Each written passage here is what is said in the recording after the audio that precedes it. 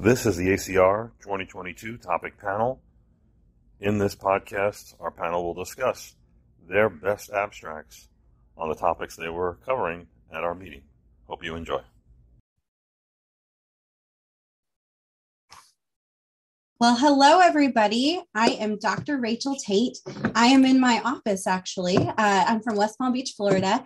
And tonight I have the extreme privilege of actually seeing the faces of some of our Team PSA. So without further ado, I am going to let everybody introduce themselves. This is Team PSA for ACR 2022. We'll start with Olga. Hi, I'm Olga Petrina. I'm a rheumatologist at Scarsdale Medical Group in New York metro area. And, I attended ACR virtually this year, so I'm happy to see you all as well and share what we have learned. That's great. Robert. Yeah, I'm Robert Chow, a rheumatologist over in the DC area in Fairfax, Virginia. Excited to join everyone. Yeah, we're glad everybody's here. Trish. Hi, I'm Trish. I'm a rheumatology trainee from Dublin, Ireland, and really excited for tonight's session. And you're up late tonight. Up late, yeah. And then, of course, Dr. Elaine Husney. Elaine, how are you? Hi, everyone. Good evening. Thanks for joining us. I'm from Cleveland, from the Cleveland Clinic, and we had our first snowstorm already while I was away. Well, that is some news to come home to, huh? Well, given that this is Team PSA and some of our theme has been, the best of, I want to start with, tell me your best of, or the one thing you learned this year from ACR 2022 in Philly. And I'm going to start with Olga. All right. So my best of, and what interested me the most this year is the effect of age and gender on the phenotypical presentation of psoriatic arthritis and their response to treatment. I found this very interesting and made me think, do we have to approach patients differently based on their age and their gender? So start with abstract 1234, which is the abstract that compared ultrasound findings of patients who were younger versus older, meaning younger than 40 or older than 40, and as well female to male comparison. In this abstract, they found no difference in terms of gender-related presentation of the disease, but the age seems to matter. And then they found that patients who are older tend to have higher synovitis scores. They also usually have higher enthesitis scores and more inflammatory changes seen on the ultrasound disease. It was also interesting to find out that patients who are older with psoriatic arthritis tend to have more small joint involvement as opposed to larger joints like hips or knees. And it would be interesting also to know how they respond to treatment, but that's a whole different story and a whole different study to talk about. And then similarly to this abstract, there is another one, 0377, which actually evaluated patients based on their age of onset of the disease, not necessarily age they were evaluated. And what they found in the study that patients who had the onset of the disease before age of 40 were more likely to have findings of sacroiliitis and enthesitis. And patients who were diagnosed at the age more than 60 were more likely to have more structural damage. Probably they had those symptoms for longer, just didn't know about them. They're just my speculations. They're more likely to be male than female. And they often, interestingly enough, had more involvement in upper extremities as opposed to lower extremities. At the same time, it had no effect on their quality of life or daily activity based on age, which I find very interesting as well. But all in all, it seems like, disease is not necessarily the same when we are younger or older. And then maybe it makes sense to reevaluate those patients, as they progress in life with their disease. What do you think? I think that's really interesting. Trish, what do you think?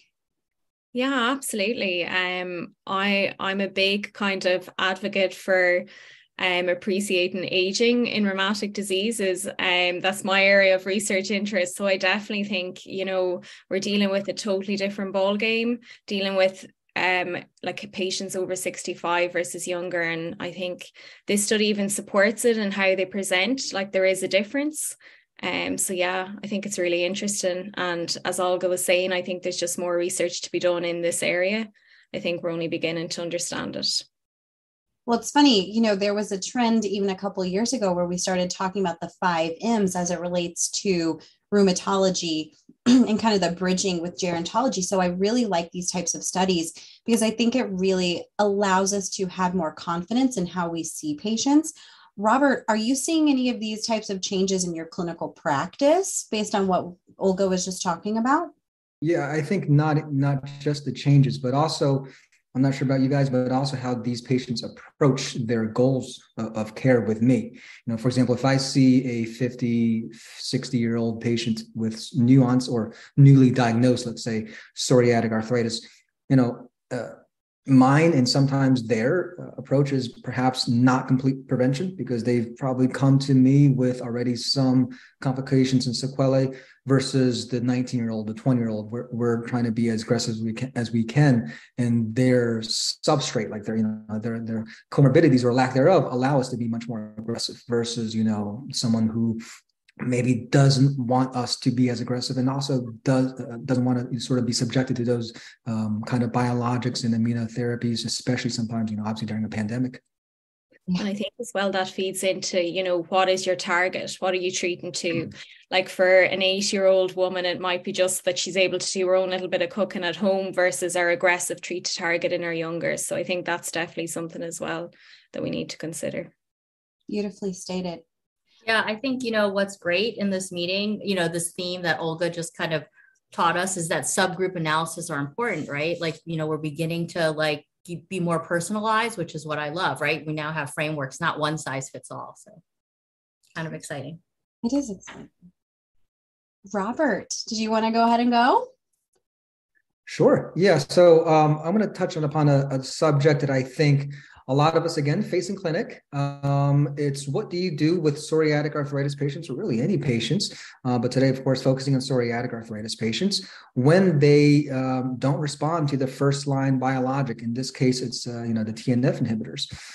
So this was, I think, one of the few abstracts focusing on whether you should cycle or switch biologics, and this was abstract 1600. This study was, using the Core Evitas registry, which I think previously used to be called Corona. And they had almost 400 patients, 394 patients. And of course, either first line TNF inhibitor switching to another non-TNF inhibitor or cycling to a second line TNF inhibitor. They did find some trends. The keyword is trends. They found that at 6-month follow-up, the switchers, the people who switched to a non-TNF inhibitor, did have an increased likelihood of achieving all clinical outcomes. They actually had about a 70% greater likelihood of achieving minimal disease activity, also 4 times higher likelihood of achieving the SPARC index for enthesitis.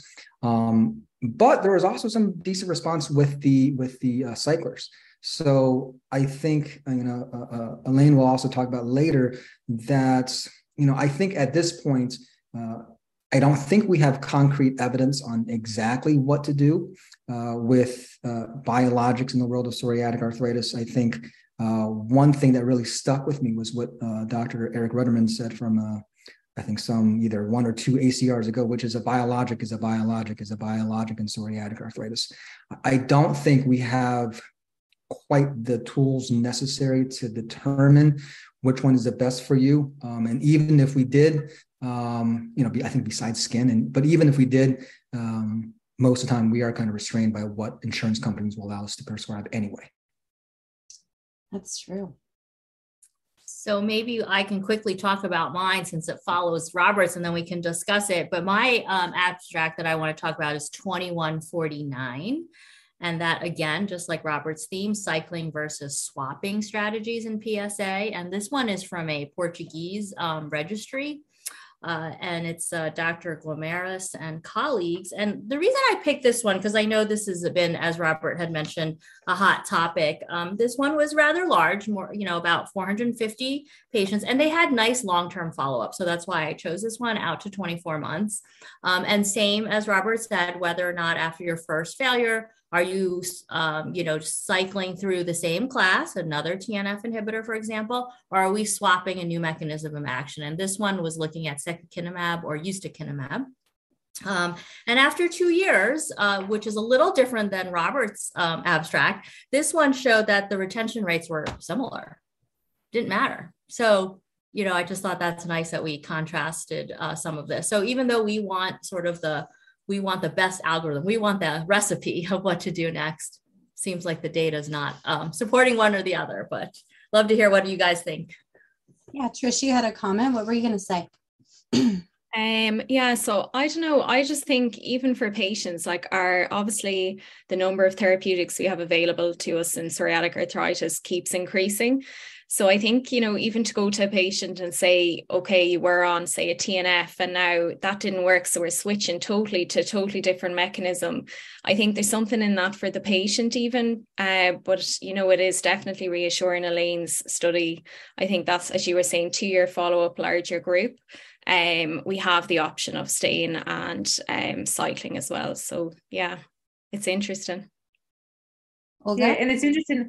That question interests me as well during the meeting, and actually ran the poll on Twitter. I asked people what do they actually do in their practices, and 77% of the people said they're switching to a different mechanism, and only 23% said they stay and cycle TNFs. So yeah, but still, we need to learn. I want to do that subgroup analysis too of who's staying and why. I think it's right. Because as Robert mentioned earlier, we sometimes have pre-described algorithms through not pharmaceutical companies, pardon me, but through insurance, through payers. And so you feel a little bit maybe hammered by that. And I think that can be part of what's contributing too. I think in Ireland, we're actually quite lucky. We aren't as restrained by that.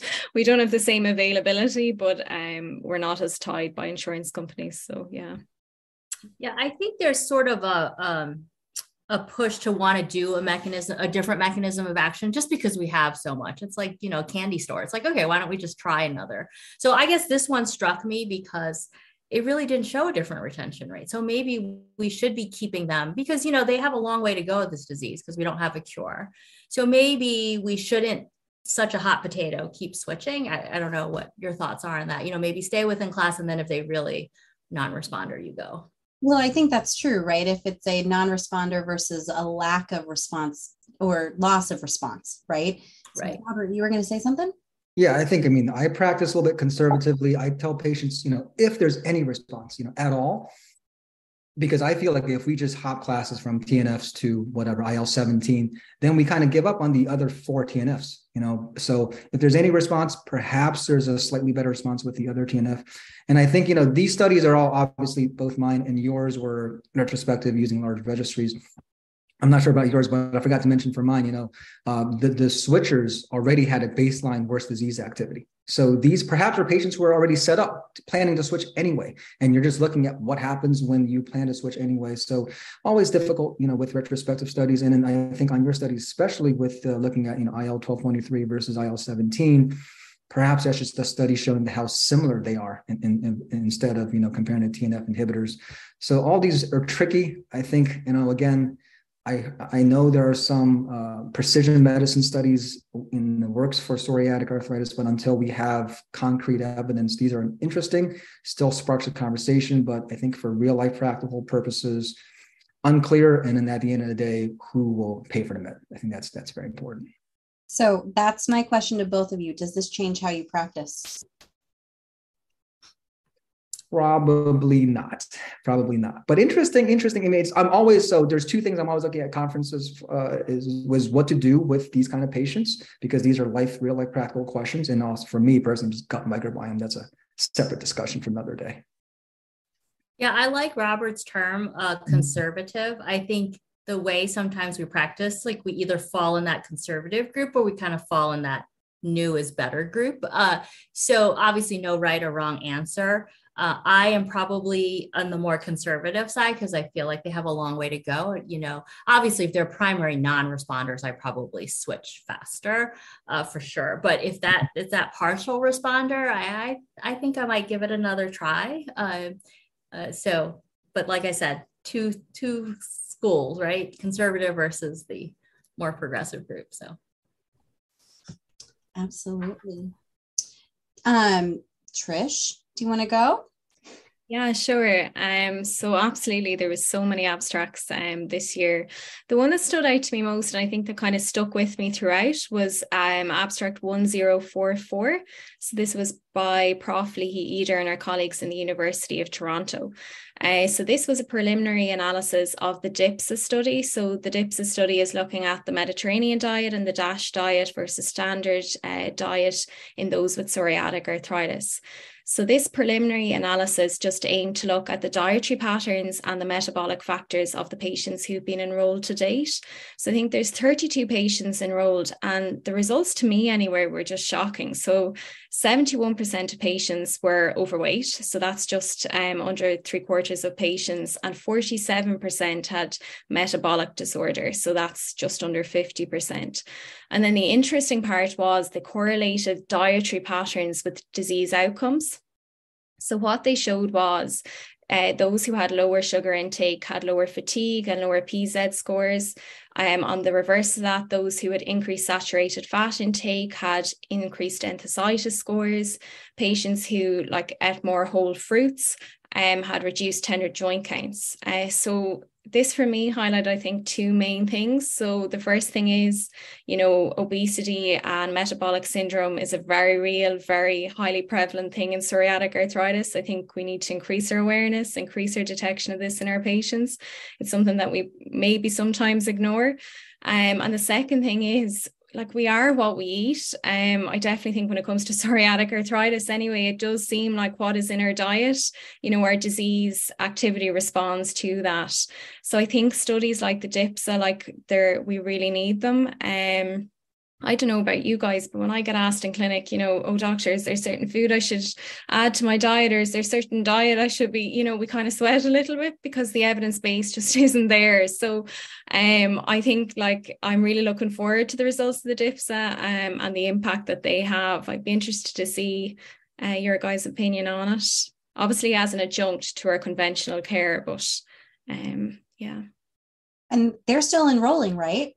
So they're still enrolling, I think, and even now numbers are a lot higher, but that was just the initial kind of cohort that they had, and they did the analysis on it. Yeah. Do you know how they judge, Trish, how they judge sort of compliance with one over the other? How do they, is it just ask them?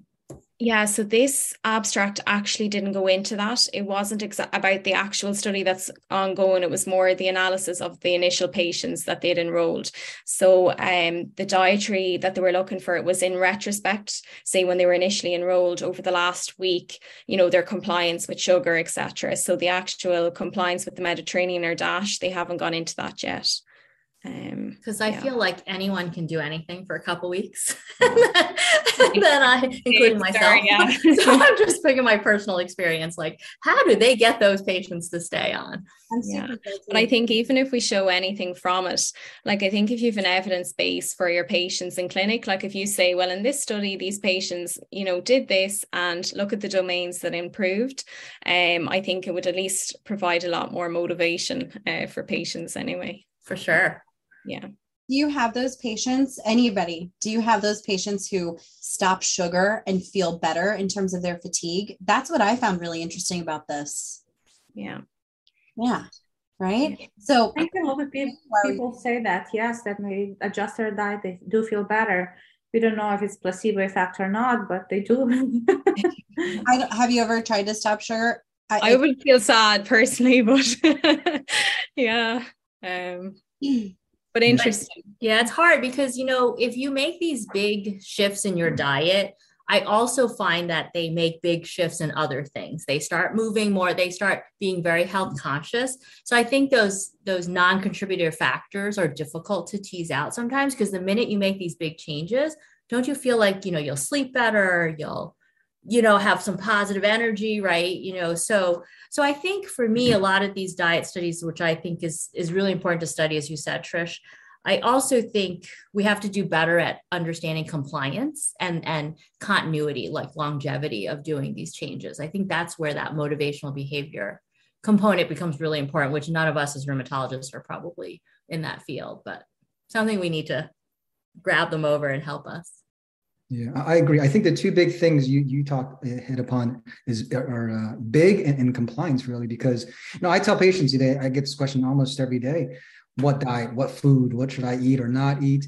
And I just say the blunt truth. I mean, listen, if I tell you today to change your diet completely, it's very rare it's going to happen. And it's going to very rare. It's going to stick with you for forever because you've been eating like this for 30, 40, 50 years.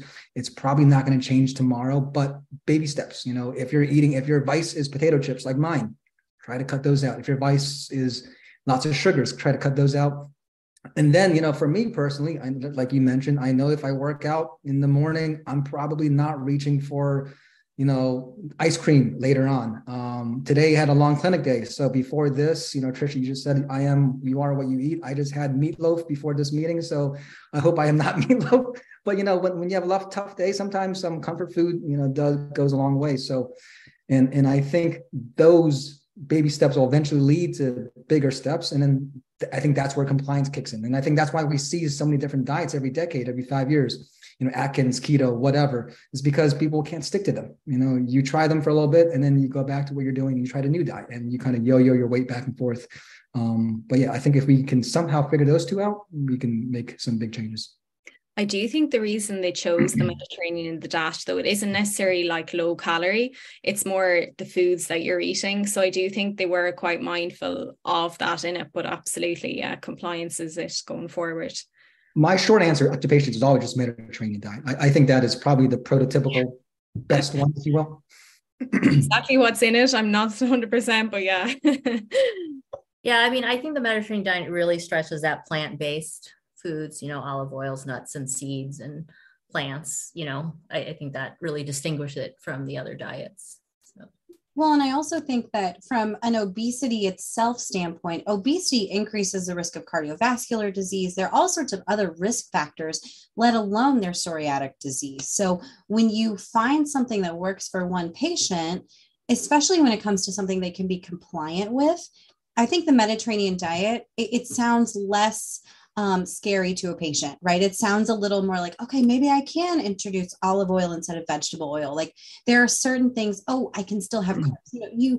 You start kind of meeting that patient where they're at. And you're right. When we make these lifestyle changes, we may stop smoking. We may get better sleep. Like it shifts the entire paradigm.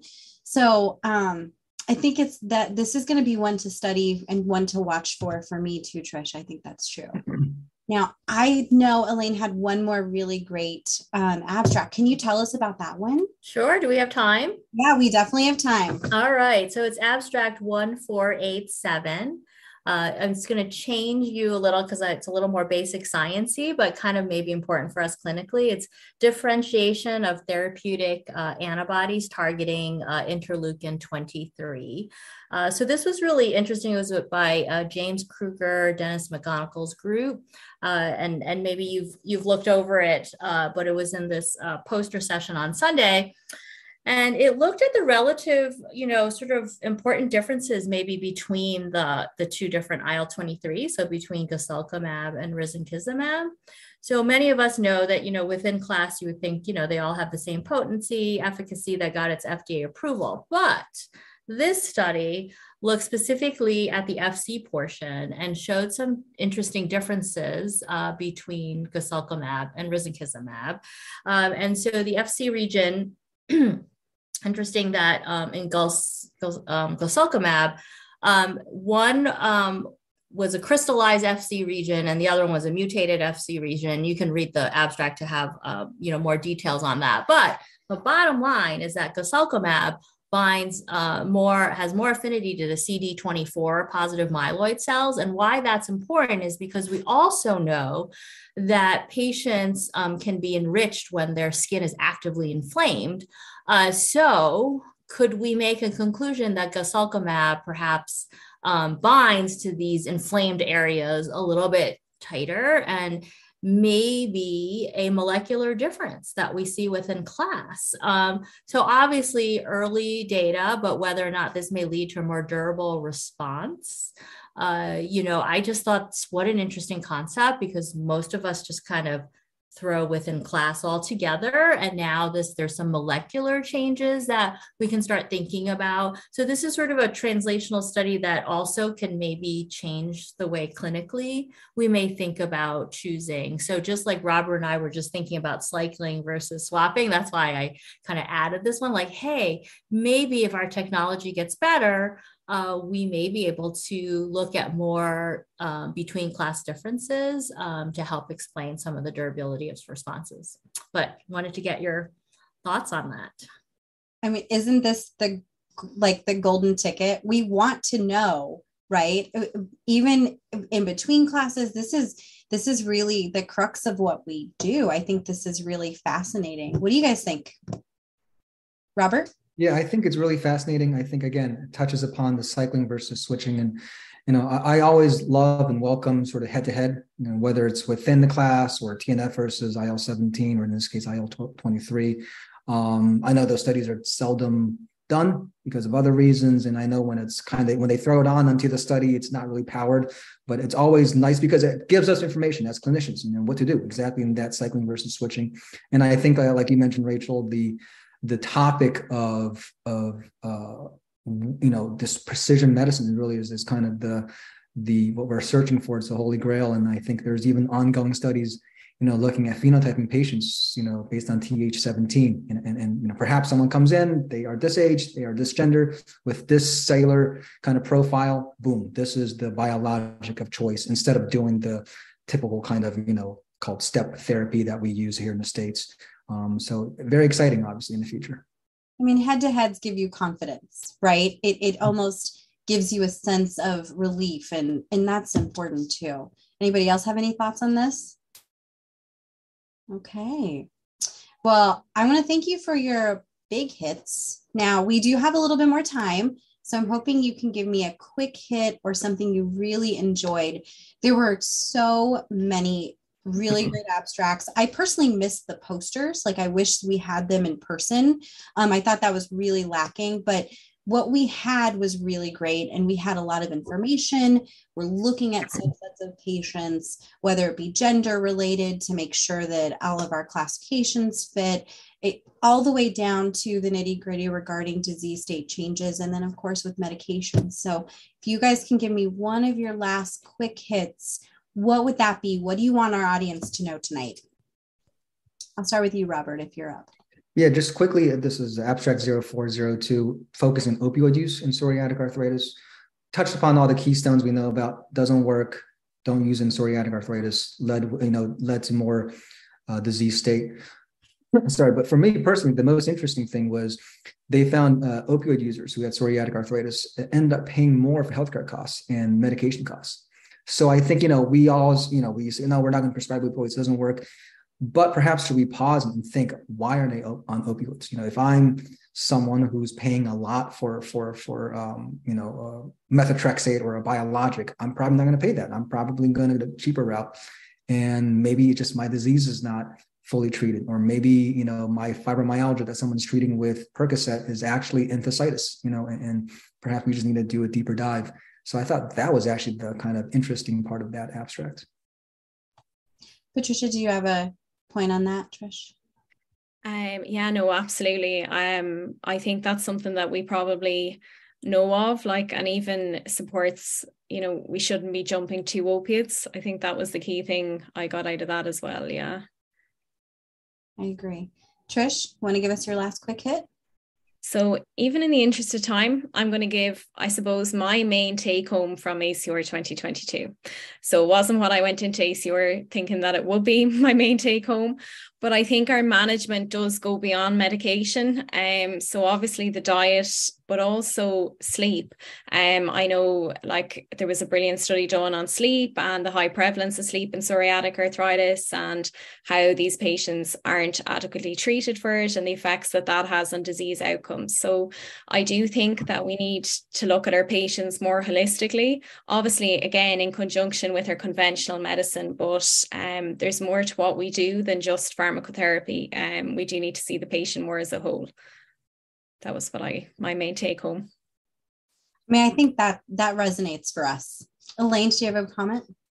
Yeah, I think for me, what really hit is how we're getting closer with our translational studies to influence our clinical studies. And I think that's how I chose some of these abstracts today, was to try to, remind us that we're going to go a lot faster in accelerating discoveries if we work together with basic science and clinical, which has been traditionally, I think, very separate in the past.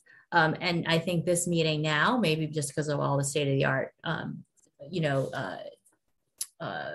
products that we have now in terms of looking at molecular differences are highlighted. I just want to give a shout out that I'm really excited to see this kind of basic clinical and then translational work that will help all of us take care of patients. It's really funny that you would say that, because I was going to end with that comment or something similar, because I finally feel like we're finally picking, that snowball is just really coming, almost like where we were with ACR in like 2017, 2015 with RA. You know, how we started having these more robust conversations, and we're able to talk about this as a disease state and look differently at it. And I really appreciate that.